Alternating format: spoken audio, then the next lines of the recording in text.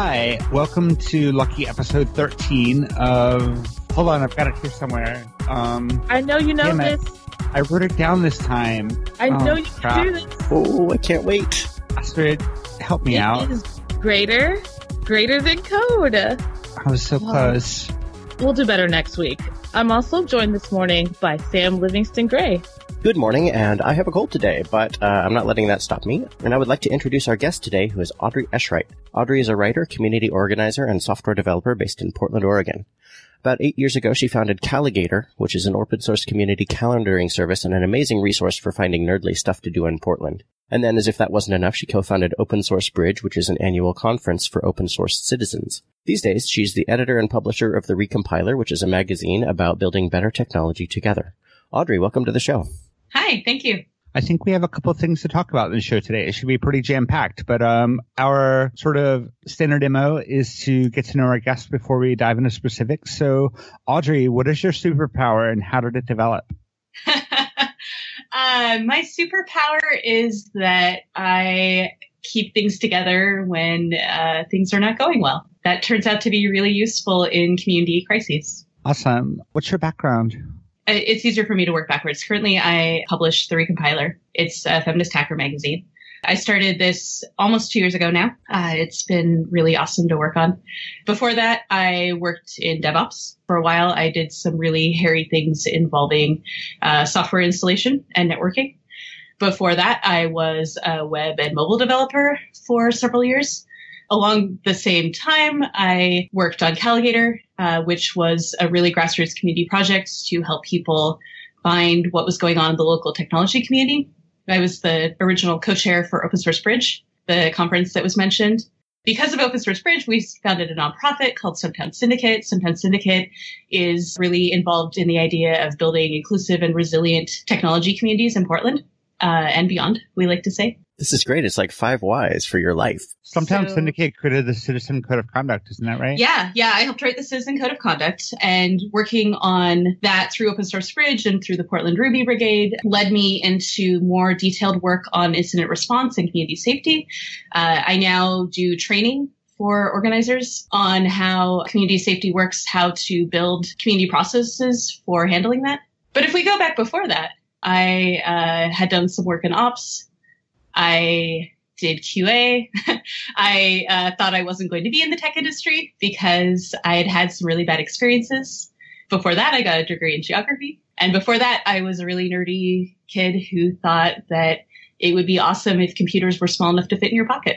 They should work on that. That would be really cool. I never had that much vision as a kid. I was just like, I want to do something with computers. I don't know. So I definitely had the privilege of having computers in the home at a young age. Did you get started with computers really, really early too? I did, yeah. So I have a grandfather who was a mechanical engineer and then a project manager. And he was interested in business computers and spreadsheets really early on. I also had an uncle who did a degree in computer science, and he was just finishing up when I was entering kindergarten. And somehow I managed to hit schools that actually had these computer lab funds, even if they weren't in higher income areas. I gravitated toward it. And it wasn't until I got a little bit older that people started telling me that there were gender roles attached to this. So I kind of had some good early experiences that showed me that I could write simple programs and it was no big deal. So Audrey, you mentioned that when you went to college, you got a degree in, was it geology? Geography. Did you know when you were going into college that you wanted to have a career in tech, or were you actually thinking about something else at the time? I was really focused on a career in tech. I wanted to do computer engineering and chip design, and that idea lasted less than my first year. What changed your mind? I didn't feel welcome, even sort of vaguely. This was in the late 90s and in Seattle, and there was a lot of pressure funneling people toward Microsoft. And the department felt that the best way to deal with the high demand for that, because, everyone was hearing these are good jobs, they pay well, was to become as tightly exclusive as possible, to make the entry process really hard on people, and to carry this idea that, you really have to prove you're good enough. And I just noped out of that. I didn't want to be there. It's like they're trying to protect their department, but they have this unfortunate knock-on effect on everything else. I mean, I thought I wasn't tough enough for it. And I think I'm just really glad I had enough of a sense of self-preservation that I stopped there, because I had ended up with a lot of health problems in college anyhow. It would have just not been possible for me to do that. I'm just interested to know, what kind of ways did they try to make it really hard to make people prove that they were good enough? There were these weed out classes you had to take. There were 2 quarters of intro to computing. And actually, it's interesting. The first quarter I took it, and they had a special section for people who had had some experience with programming and computers before. And that was more welcoming than the second quarter, where we were just kind of all thrown into this big bucket together. And it was like huge class sections. I didn't think the TA ever wanted to talk to me. And I was already exhausted at that point. It was really early class.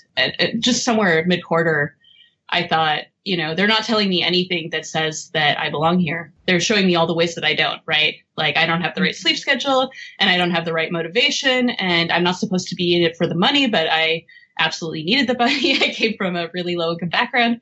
Yeah, it was lots of little things that added up. Yeah, I understand that. I have similar experience with natural science courses, where they make you feel like, unless you're a genius already, you shouldn't be here. So geography, I'm wondering if maybe switching to geography felt like maybe a second choice, and I don't know, is that right? And I'm also curious, like, what we could learn from your experience in geography, because I think of it as this, when I was a kid, if you told me geography was a thing you could study, I'd be like, really?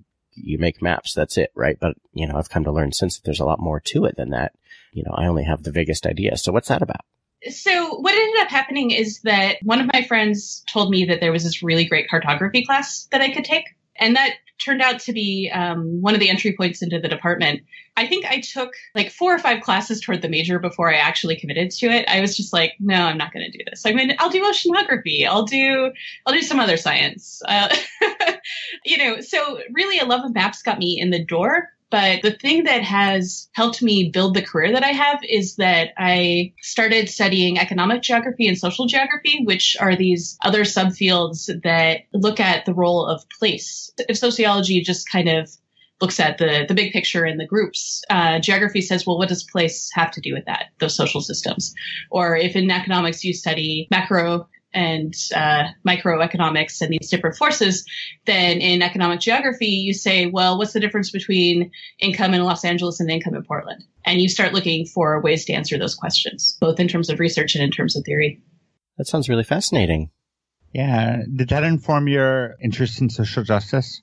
It tied into it, definitely. I did some other stuff in college with a group, a partner group between Seattle and El Salvador. And the economic geography stuff that I was studying at the time was really helpful with that. But, the other place that my social justice interest comes from is religious, actually. I did grow up in fairly social justice oriented religious communities. And that also gave me a framework for looking at things. So, I can kind of see how I got here where I am. If I go, well, social justice, religious background and degree in geography and childhood interest in computers that I finally acted on as, later in my 20s, then yes, that's my career right there. After college, what was it that got you back into tech? Money. Really, truly. So this kind of explains a lot of it. So the timeline is that I went into college during the dot-com boom and I came out during the recession. At that point, it didn't matter what technical skills I had. I had office skills. I had some technical skills. I'd done GIS. So I could have gone toward things like city planning. And I was still really sick of tech people, but I couldn't find stable work that paid me enough, that was full time. And I started thinking, well, I'm better with computers than anyone else in this office. What can I do there? I was already doing like all of these spreadsheet tricks. I had a job in an accounting department. And I was already doing these things where I was like exporting data from their custom database interface and then importing it back into Excel, and nobody could follow what I was doing. I thought, maybe I should see what kind of tech jobs are out there. Did you run into the same problems of not being made to feel welcome when you entered the tech workforce? It was actually a little bit better for a while there, because one of the things that I used to kind of get back up to speed was this local place called Free Geek. I started doing volunteer shifts there. They do recycling, electronics recycling, and educational programs, one of which was a build program. So you take the computer parts that they have dissected from all these donated office computers, and you build new machines to a spec. And it's really a great way to get hands-on experience with computer hardware. And so I took that. There was a lot of validation and configuration, and I found myself a QA job that also had a hardware component that, was actually an entry-level job. How did that lead you to the idea of the recompiler? There's a couple of practices that I've used to tell me what to do next. One of them is just to keep asking what's missing here. And I realized that I was seeing so much of the diversity conversation in tech that focused on making people from marginalized groups explain what was going on and explain why we need to be here and what our value is. And I thought, what if we could just take that for granted? Like, if we took that for granted, what would I make? And I thought, well, what I'd make is a publication where we talk about technology and our technology skills and what we want to teach people. And we don't have to justify those articles being written by people that aren't young, straight, white men. Take the emotional labor out of the equation. Yeah. And to say, like, we're welcome here. We're accepted here. You don't have to prove anything. And that's freed up writers to talk about, what happens when they accept that too. Our games issue really got into some of those feelings about whether you were good enough to be in games, whether you were allowed to play games and to like the games that you like. And that absolutely informed people's work. And the thing that I love about that is that, as a young-ish, straight-ish white man, I read some of those articles in the recompiler and I thought, wow, these people are way more hardcore than I will ever be. So that was really inspiring and eye-opening. Yeah, gatekeeping has these really, really funny effects. So Recompiler, as I understand it, focuses on a given topic for each issue. What made you decide to focus on topics as opposed to being like a general purpose technology publication? It's just an easy way for me to organize the ideas that we can do. And we haven't always stuck to the topic really closely. Like, I think we had security and disability hacking in the same issue because those were some great articles that people had pitched to be. And, and we'll probably do more of that kind of thing where there's like this and that. Do they go together? They're both relevant to our audience. But because I'm really interested in the breadth of these topics, having topical themes lets me kind of do that same thing of like, what's every question that I can ask about data? Let's see if we can find ways to answer that. What's every question I can ask about the technical impact of surveillance, right? Things like that, just kind of give me a framework to do the rest of the work around. So, Audrey, what are some of the more recent projects that you've been working on with Recompiler? So we did a successful Kickstarter for a book in September called The Responsible Communication Style Guide. And its focus is on helping people in technology use language that's welcoming and inclusive. So helping people understand why you might not want to talk about blacklisting and whitelisting something, or why when you talk about your replication, you want to use leader and follower. And just getting into some of those kinds of terms and those like an intersectional framework around the way we talk about users of technology, the way we talk about any kind of user-facing information documentation that's internal or external, marketing messages. So giving people a resource guide for that. And that has just, we were like, this book doesn't exist. We need this book anyhow. Thursday Brom, who's the editor for this, had kind of come to me with this idea a while ago. And we just started seeing this fall how language was really so important to how people are being excluded now, too. It's feeling like even more of a hot, important thing for us to be working on. Yeah, I'm really looking forward to getting my hands on my copy of that. Yeah, and we're just starting to get in the first pieces from the editors and writers. So there's always a really magical moment on the magazine when all of the articles come back. Usually the deadlines all fall within a week or two of each other. And there's always this magic moment when I start reading them and I go, oh, they all fit together. And everyone's got something really special to share that I just hadn't thought about. And I have a feeling that as we get the content for the book, it's going to feel that way too. You mentioned politics. How does that impact the work that you do with Recompiler, either in the past or in the present and future?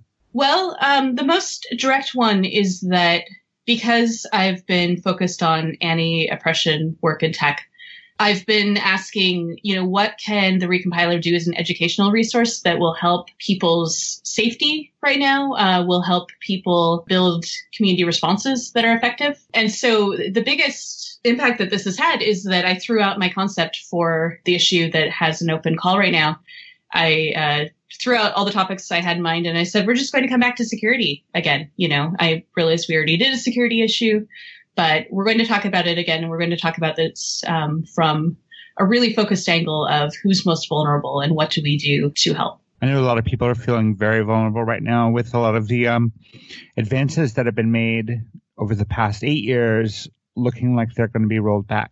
Yeah, it's really a scary time for a lot of people in my life. And I'm really grateful that a lot of what I can contribute is not just general support, but a sense of what the practices and processes are that we need to start helping people. I feel like all the community organizing that I did to build Calagator has turned, maybe it's a practice run, working on Calagator and then working on Open Source Bridge. These all taught me a lot of skills around community organizing and around bringing people together on a shared cause that feel very relevant and useful for me now. Can you tell us a little more about Calagator and how it got started? Yeah. What you see if you go to calagator.org right now is a little green and white website that has a listing of tech events. There are, anywhere from 3 to 5 to 10 events happening on any given day. And this is just the Portland metro area. What's actually happening behind the scenes is that it's an open source Rails project set up as a platform. So unfortunately, it still requires a little bit of technical knowledge, but it can conceivably be deployed for any community that has shared events, information that they want to present. The way that it got built is that I'd been talking to people in the user group community, which at one point I think was about 4 groups. There was like a Perl group and a Ruby group and a PHP group. And there had been a MySQL user group, and I hadn't heard anything about them in forever. And there was the Portland Access user group, but they didn't talk to anybody else. And yeah, so there's a very small set of things. And what was just hilarious to me is that nobody knew what was happening. And, it was such a small community. And yet I would talk to people and they go, oh, there's a Perl group? And if it helped that a few of them were meeting at FreeGeek. And so at least you could check the calendar there. I just started asking questions about that. Like, okay, so what user groups are in town? What if we put it on a wiki? We had our first Portland Bar Camp in 2007, and I had just quit a job and found myself with a lot of free time to help organize it. I think the month before, so that I had something to show off, I just threw together this wiki and I said, all right, I'm just going to list every user group I can find. I'm going to sit here on Google, search for everything, catalog it. That'll be useful, right? And nobody else had done it. So yeah, it was useful. And so people said, well, what we really need is we need to know when those meetings are happening. Like, maybe it'd be good to have it on the calendar. And I said, okay, fine, I'll create a Google Calendar. And, the people that were at that unconference session, I gave them access. And somebody else set up a mailing list called PDX Groups that was for user group organizers.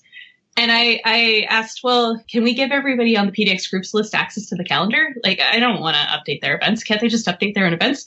And the answer was no. It was not actually possible. I don't think you can yet do that easily with Google Calendar, probably because they think you live in an office where everyone's already got permission, and, which lots of people do. It didn't match what we needed. And so we kind of did this for most of a year. And I thought, well, we're software developers. We're in sort of the open source world. What if I just emailed everyone I've talked to about this, which is about 30 people? What if I just sent them all an email and I said, you're invited to a code sprint? That's what happened. I sat there on Google Code and I made a repository. That's how Calagator got named, that I had to have a repository name that day. And what does the name mean? It's just a calendar aggregator. But then we could have like an alligator mascot. But so one of the original core team members was named Igal, and he sent me this detailed multi-page spec a couple weeks before the meeting. And we didn't actually, well, no, it's funny. We did come back around a lot of the things with the spec, but what we originally built was a page that had like a really basic Rails scaffold, and you could create an event. And then, events happen someplace, so you could create a venue. That's really actually like the main framework of the code even still. There's all of these other things that do iCal and they import and they export. But at its heart, there's just 2 models and 2 main controllers. Every 2 weeks, we had a code sprint that went all the way into the summer. Egal did the hosting. That was really important. Reed Beals did the design. But we still had a couple of dozen people that were showing up every other week at our local co-working space that a lot of things were happening at the time. And again, I mean, it taught me so much about building software and about working with people and about bringing people together. And I feel so lucky that I got to do something like that and that it's still in use. It's still successful. There's always more we could do. Like, I would really love to be doing a lot more mentoring of new contributors, but it's there. I mean, I can ignore it for a month and it's still there. You know? That's one of the secondary things that I love about Calagator. I mean, the primary thing I love about Calagator is if I'm bored, I can go and look at it and go, oh, wow, that looks really neat. I should do that.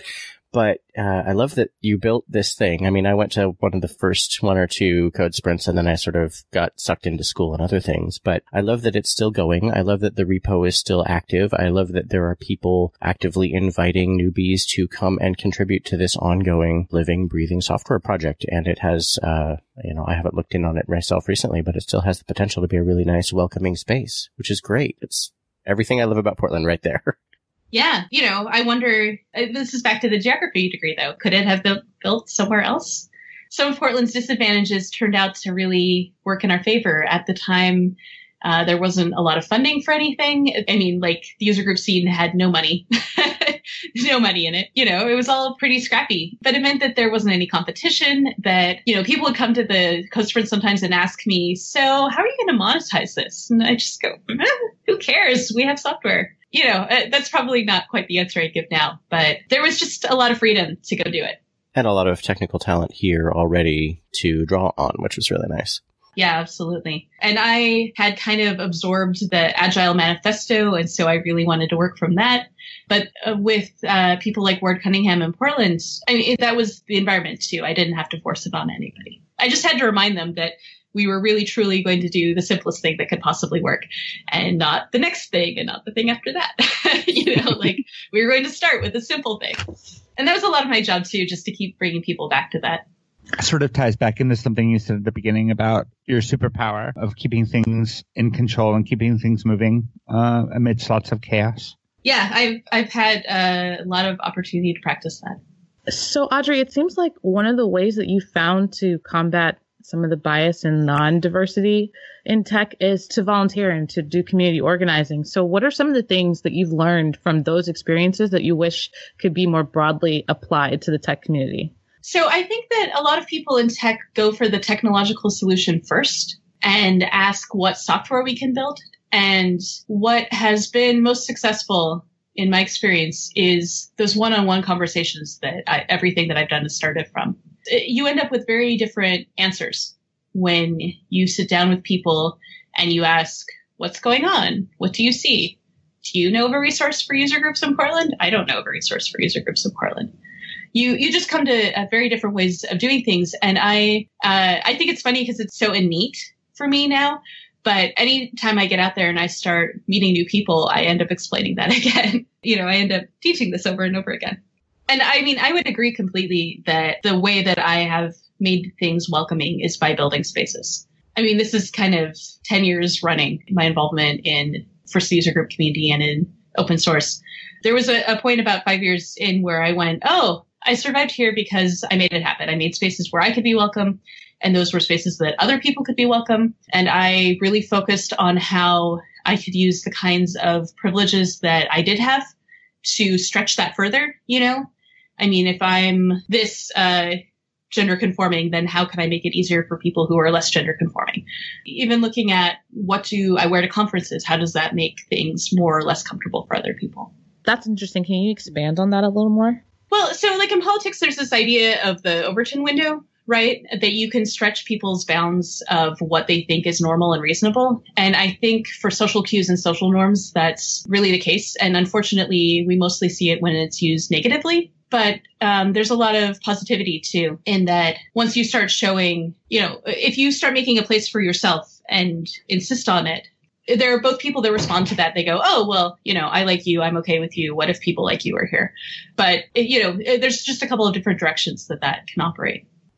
At the risk of being the cis white guy who brings this up, it occurs to me that Stonewall was perhaps an example of that, of some people saying, this is our space, this is important to us, and bringing that to the forefront and dragging the Overton window quite a bit off to the left over the years.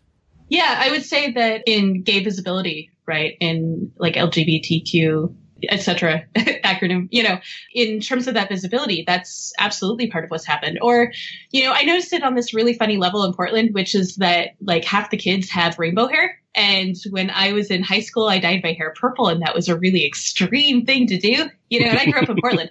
So, it was a big deal that I dyed my hair purple. Only like really punk kids and really, I didn't have like a bad kid reputation, but that was a thing that people wondered, well, if we go to church and you have purple hair, is that going to be okay?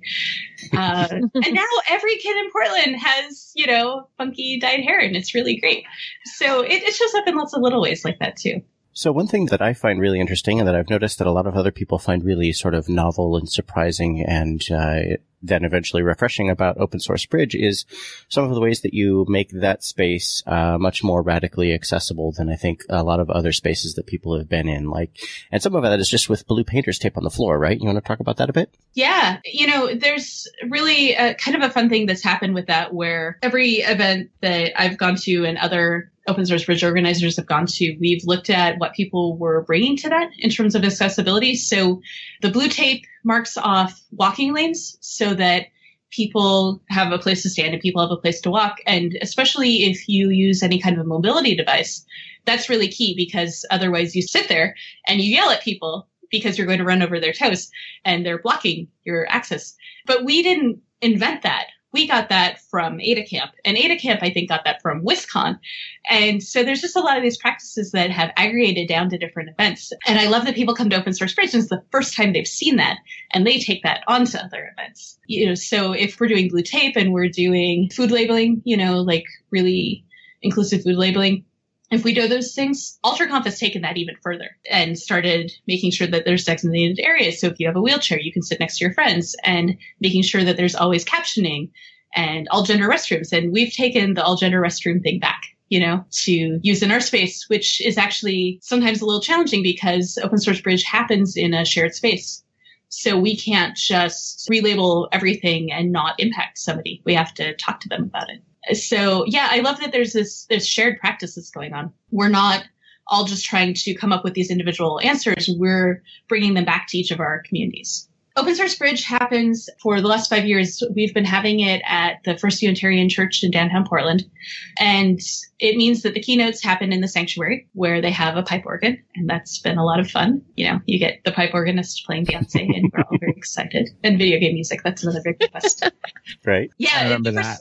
The first time we were in there, we didn't realize that there was an organ. What are we doing? It's hard to miss. It's a big organ.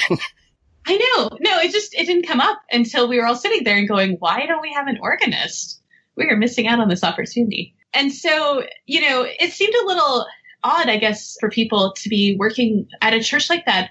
But it turns out that First Unitarian's mission and Open Source Bridge's mission overlap really closely. They're very much focused on welcoming communities and organizing and creating safer spaces for people. And they looked at what Open Source Bridge was doing, and they said, well, this is great. This is exactly what we want our space to be used for. It wasn't just about the technology part of it. So earlier you had talked about how religion informs some of your social justice, I guess, like impetus to do something because you grew up in a religious community, and that we don't talk about it in tech.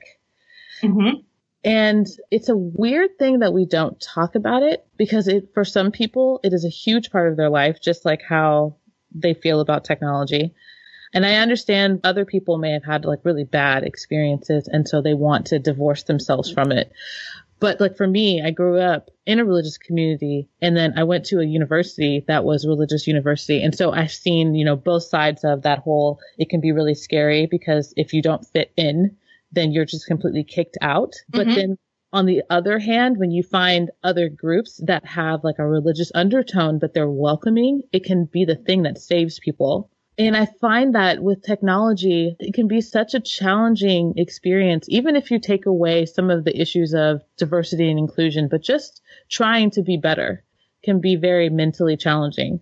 That it would be great to have more of a union between what people need to be more spiritually taken care of in addition to what they need to grow as a person and grow as a technologist. And I kind of wanted you to talk a little bit more about like how the religion and the social justice ties together for you, because you use technology as like the thing that you create to try to do something about those things, which I find really interesting. Yeah. Well, I mean, I want to speak a little bit to why tech approaches this way. I think it's part of those geek fallacies around logic and emotion and how we are all rational beings and the whiteness of tech, honestly. That it combines into this set of things where everyone is supposed to be like a capital S skeptic. And it's really great if you could be a card-carrying atheist. It creates this culture where you don't talk about feelings, and that's tied to not talking about religion. You know, spirituality and feelings absolutely go together, right? You know, you're talking about things that you feel, not things that you necessarily can like put out there on the table and show people. And so, yeah, like geek culture really has rejected that. But I think that's also a way that it is less welcoming to people, you know, to not reflect that aspect of people's experiences. You know, I don't think that you have to be religious in a formal sense to have a spiritual element in your life. You know, I take a weekly yoga class and my yoga instructor has studied Buddhism. And, you know, that's not the only thing that informs her class.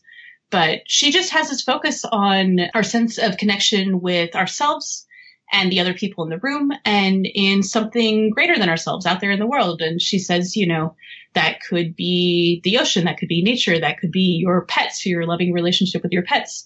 And I mean, I appreciate that her practice gets just out into that, you know, that it doesn't have to be this one narrow, specific way of understanding it. I was a Unitarian. Well, I attended a Unitarian church for many years when my daughter was younger here in the Chicago area. I had the privilege of actually being on the board for the building. It was an historic building designed by Frank Lloyd Wright called Unity Temple. And one of the things I loved about the Unitarian philosophy and the Unitarian approach to spirituality is that it drew from a variety of people's experiences, combined them in a really interesting way, and was really about our connections to each other and our connections to the notion of something greater than ourselves. Yeah. And to the extent that I've interacted with Unitarianism, I really appreciate that aspect of it.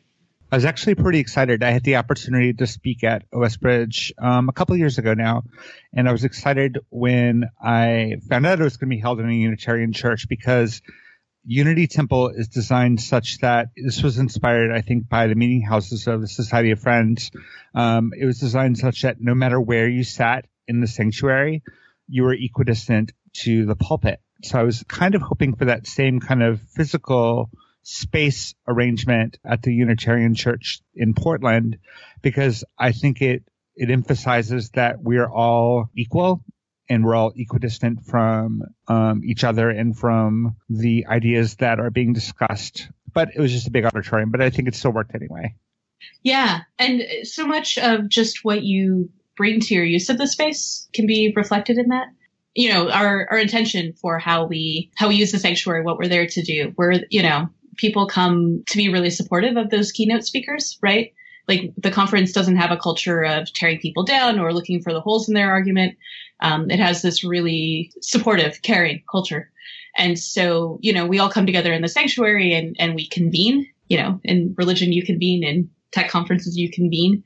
But to convene with intention, I think it just takes it a little bit further into that spiritual area. Definitely. So we'd like to take a moment to thank another one of our supporters on Patreon, who is Chris Sass. Chris is a Ruby developer living and working in beautiful Hawaii. I've had the privilege of working with Chris for 1.5 years now, and in addition to his considerable technical skills, I've benefited from his kind demeanor and his willingness to schlep his stand-up paddleboards up to the other side of the island just because I was there on a weekend. Thank you for that and for supporting us in this show, Chris. And if you'd like to support us, you can visit us at patreon.com/greaterthancode and sign up. Any amount that you give us will get you into our listener-only Slack. So, Audrey, you talked about organizing. You organized Caligator and the effort behind making that a reality, and you were one of the organizers for OS Bridge.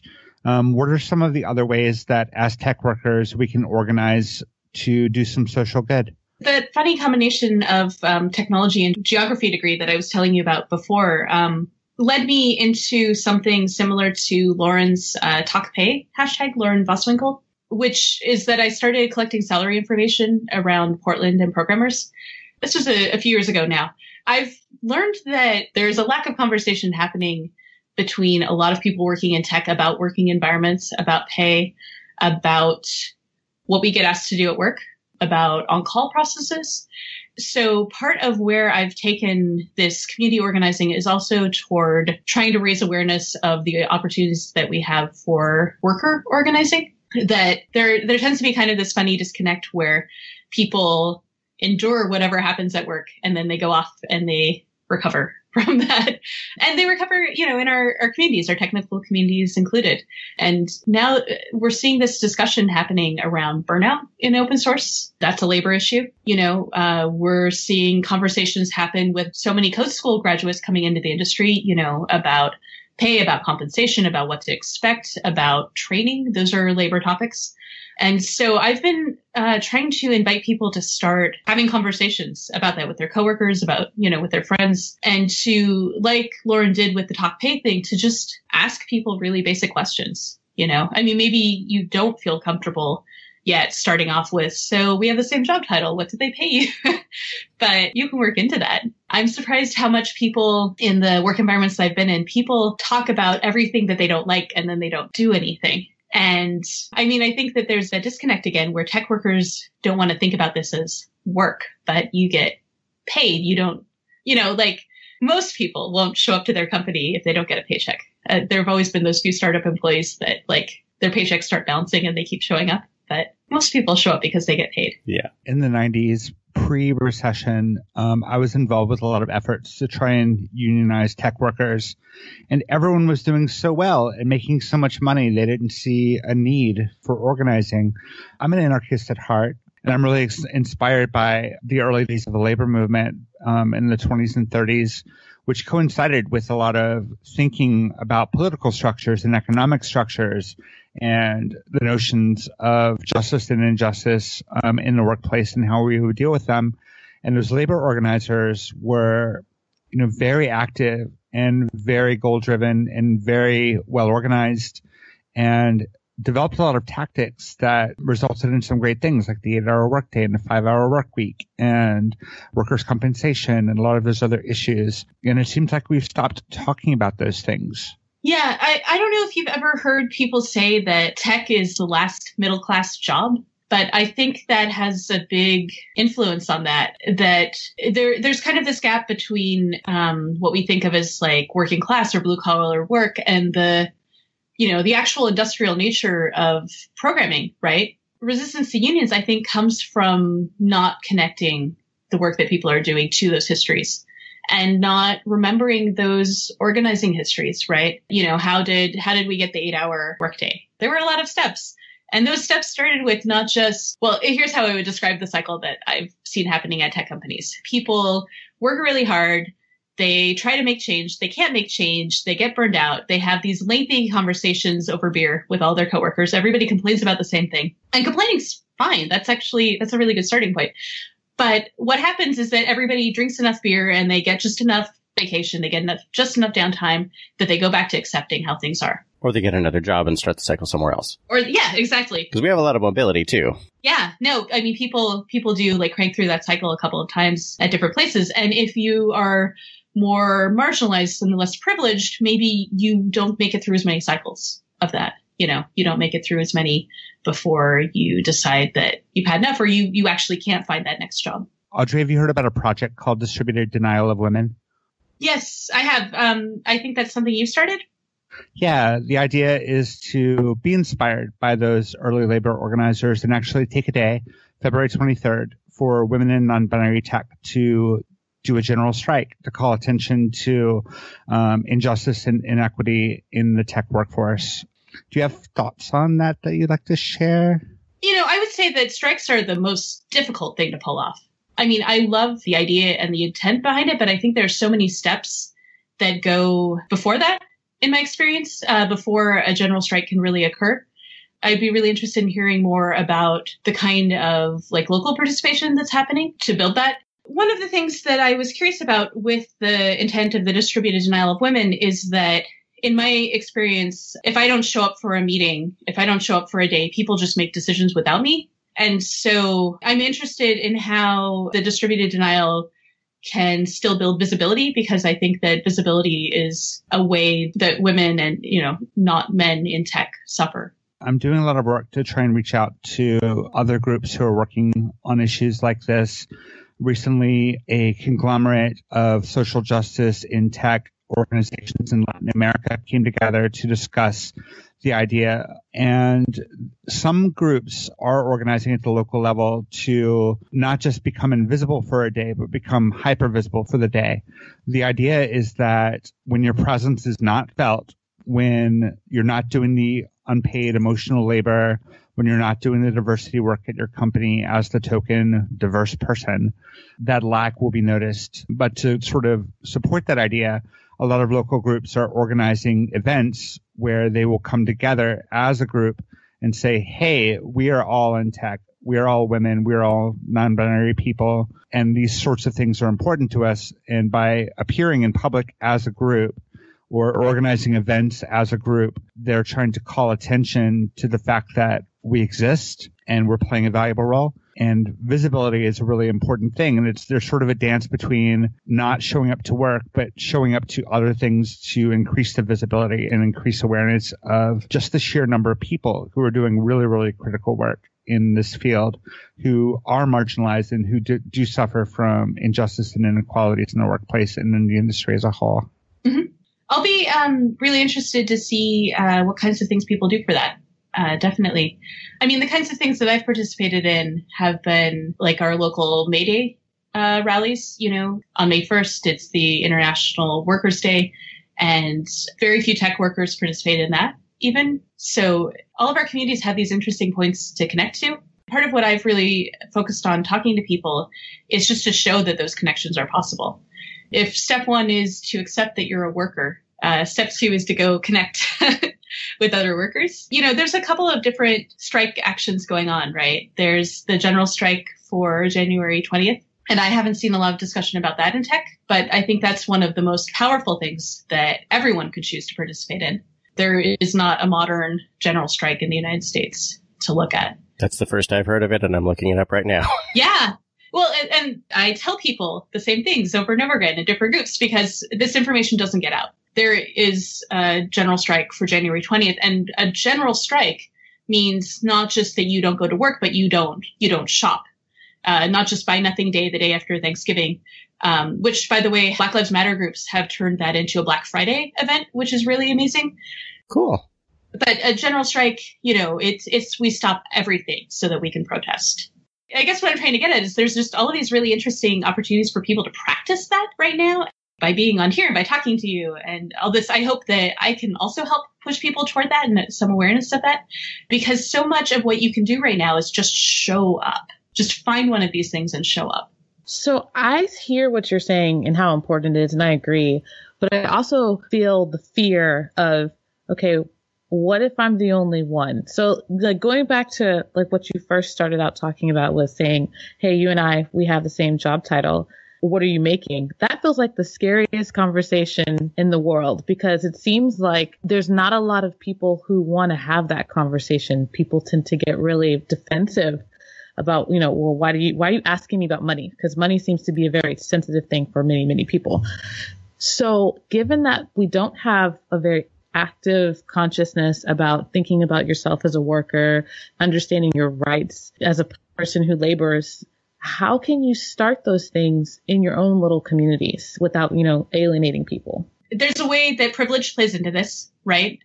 More senior employees have a lot more privilege in terms of asking tough questions at their companies and starting those hard conversations. I think if you think that you're making more than your coworkers, maybe you shouldn't ask them what they make. You should offer your own information. Maybe, if you look at it and you think, well, I don't need anything because I'm really comfortable, maybe telling other people just what your situation actually is, that can have a big influence too. The number of times that women have filed unequal pay complaints because somebody finally let them in on what the spreadsheet said about what people were making, that's huge, you know? So there's a role for people to use their privilege to really facilitate that. So anybody who's listening and they think, well, I don't have that yet. Okay. You can ask really casual questions. You know, I don't expect everybody to be as persnickety as I am, but you can at least ask like, so what's going on there? You know, how does your manager treat you? Do you complain, you know, or you hear complaints like, well, how do you feel about our on-call schedule? You can get a lot of places with that. But then also as an organizer, what I do is I look at people's vulnerabilities and I ask, what can we do to support them as a community?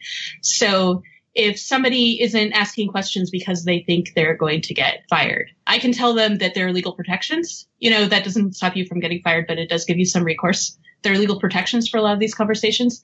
I can tell them that I might help them meet somebody else who can give them some support inside their organization or a similar one. You know, now that I'm out of the programming workforce for the most part, I don't have anything to burn.